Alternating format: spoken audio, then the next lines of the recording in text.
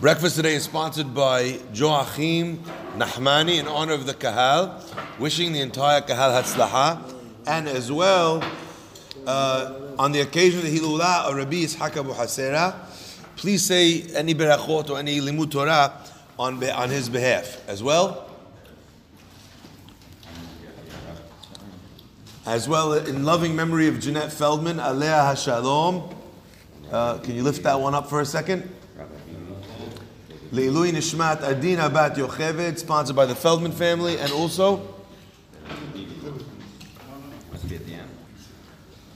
is it over there?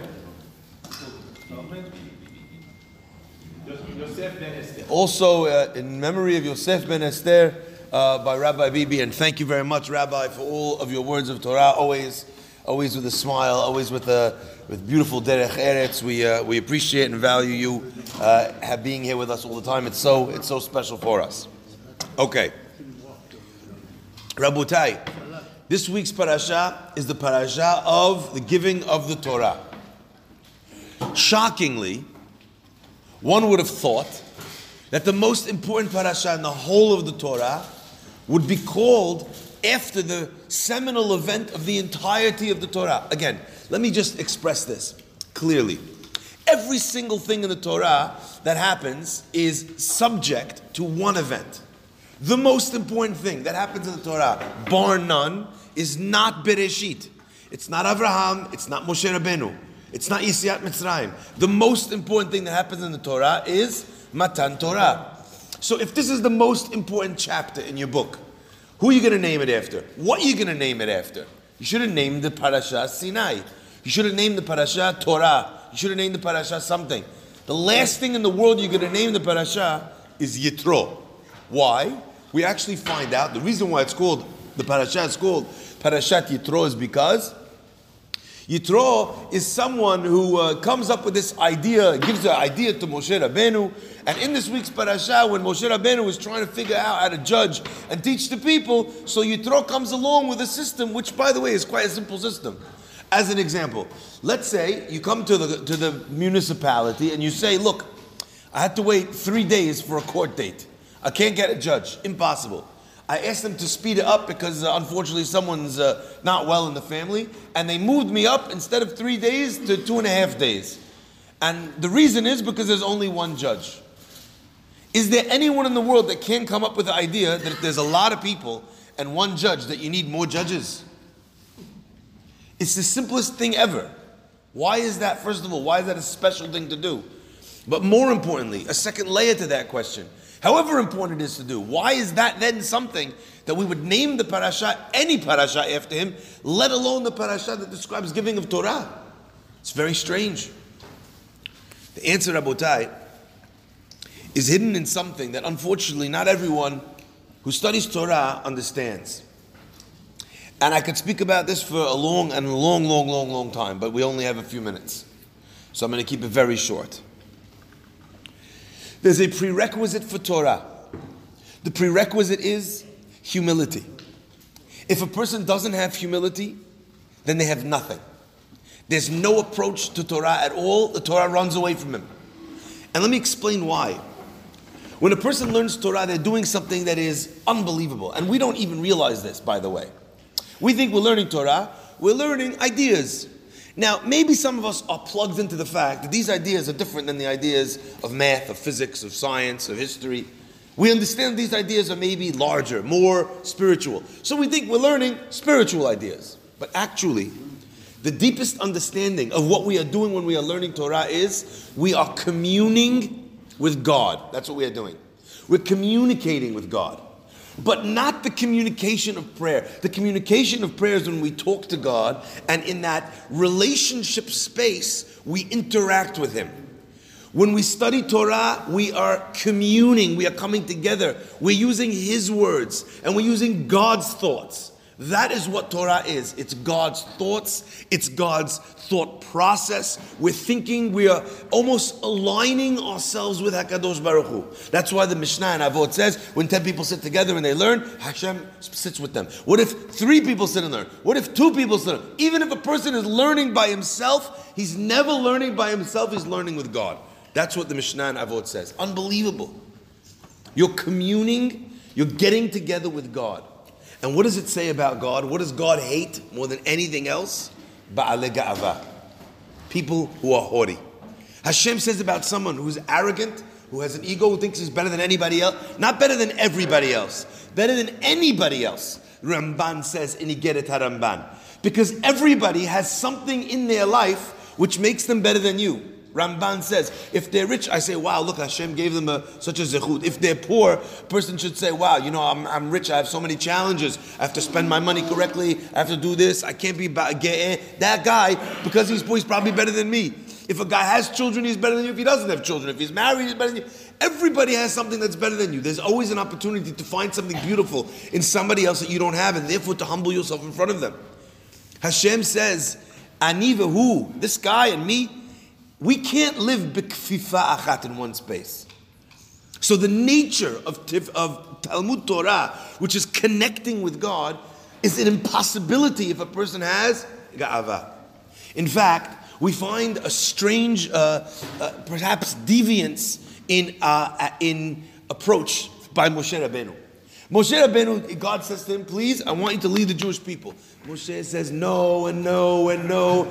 Day goes by, 3 days go by, 7 days go by. He's still arguing with God. He doesn't want the job. Somebody else should do it. Somebody else can come. There's people that are better than me. Hashem says, Faddal, come to Har Sinai. And Moshe's like, sure. How come Moshe didn't fight again? He's about to give the Torah to you for all generations eternally. It would be Torah Tziva Lanu Moshe. How come Moshe doesn't say, oh, what about Aharon? What about this guy? What about the other guy? Says the Pasuk something unbelievable.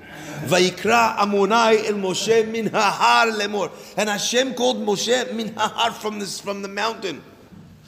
The understanding is that Moshe looked at the mountain that God chose. And he saw the mountain was tiny. And there's all these other beautiful, impressive mountains or cliff faces he could have given the Torah on.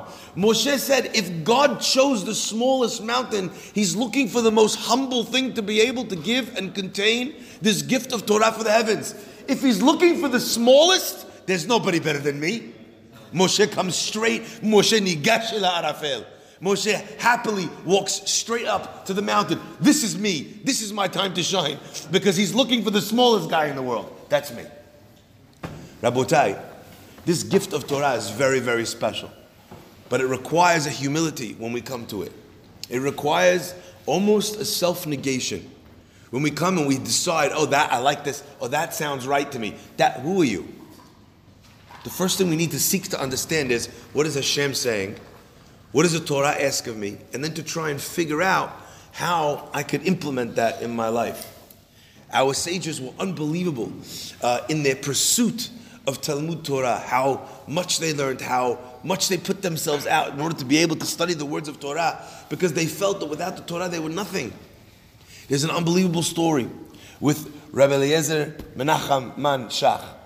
He was studying and he came across the most difficult question in learning. He comes to visit the Brisker Rav Soloveitchik. He knocks on the door. He says, I have this question. It's such a difficult question. I can't figure out the answer. Can you help? The Brisker Rav says, wow, that is a question to end all questions. Please don't ask this question. On the night of the Seder, we'll never get to the matzah. It's unbelievable. He says, I have no answer. Rav Shach says, okay, thank you very much. I appreciate it. He goes back home. 3 o'clock in the morning, knock, knock, knock, knock, knock. There's a knock from the Brisker Rav on the door of his son. He says, get up. The kid says, get up. What do you mean, get up? He says, get up. I have an answer to the question. I have an answer to the question of Rav Shach. His son says to Rav Brisker, he says, what are you talking about? It's 3 o'clock in the morning. You want me to go give him the answer now? I'm not going to wake him up tomorrow morning. The Brisker Rav looks at his son. He's confused.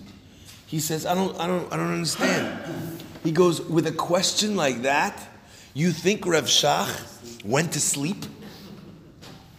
So the boy says, wow, okay, I hear you. He says, but maybe he came up with an answer. And maybe he came with an answer and now he's sleeping and even though you've got one, he's already out cold. And the rabbi looks at his son again. He says, you think Rav Shach would stay sleeping knowing that I'm here, not sleeping, without the answer? You understand? For them, it was life. And the reason that made them so devoted in the way that they learned Torah, because they could think all the time, this is something that's going to make me, that's going to elevate me, that's going to perfect me. But that requires a humility. When a person feels like I'm all that, I'm perfect the way I am, then they don't engage in Torah because they think, oh, the rabbi is going to give me a nice idea about working hard for the community, as Rabbi Bibi was talking about. I'm already a superstar. I do all the work that the community that is necessary. Anyone could come to me at any time. I'm well known in the streets as a Baal Tzedakah or a Baal Etzah, even more a Baal Etzah. I like to tell people what to do. Okay?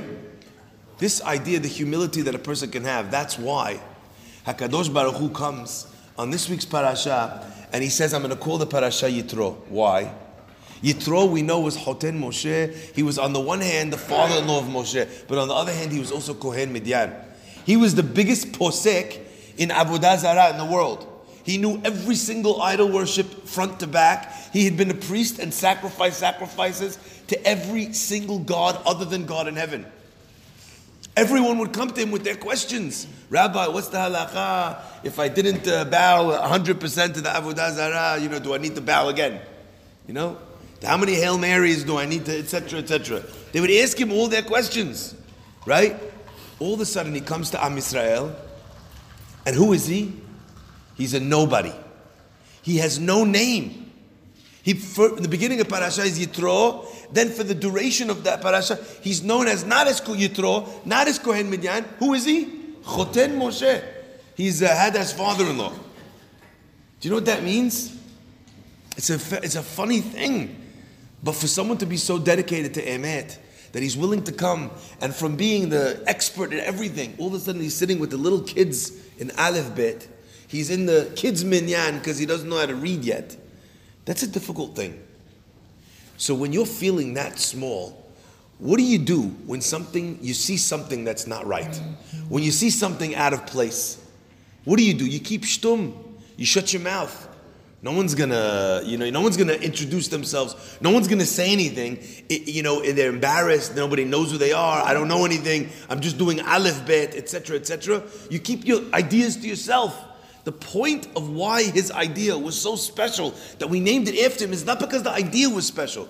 It was because even though he was being so humble, he still was driven to be able to provide and to stand up when he saw something that wasn't right, to stand up for it. May HaKadosh Baruch Hu bless us with the humility to be able to be the best people we could. May He bless us with the ability to study Torah and to set aside times for Torah. And may, as the name Yitro suggests, Yeter, a little bit more and a little bit more, may we dedicate a little bit more time each week, each year, till eventually we're studying in a way, in a way that is appropriate and that will make our forefathers and Avraham, Yitzhak, Yaakov, Moshe, Aaron, David, Shlomo happy and proud of the way we are setting aside time, even in a modern world, to be able to study and to understand the words of HaKadosh Baruch Hu and to connect in the best way possible. Baruch Adonai Le'olam. Amen.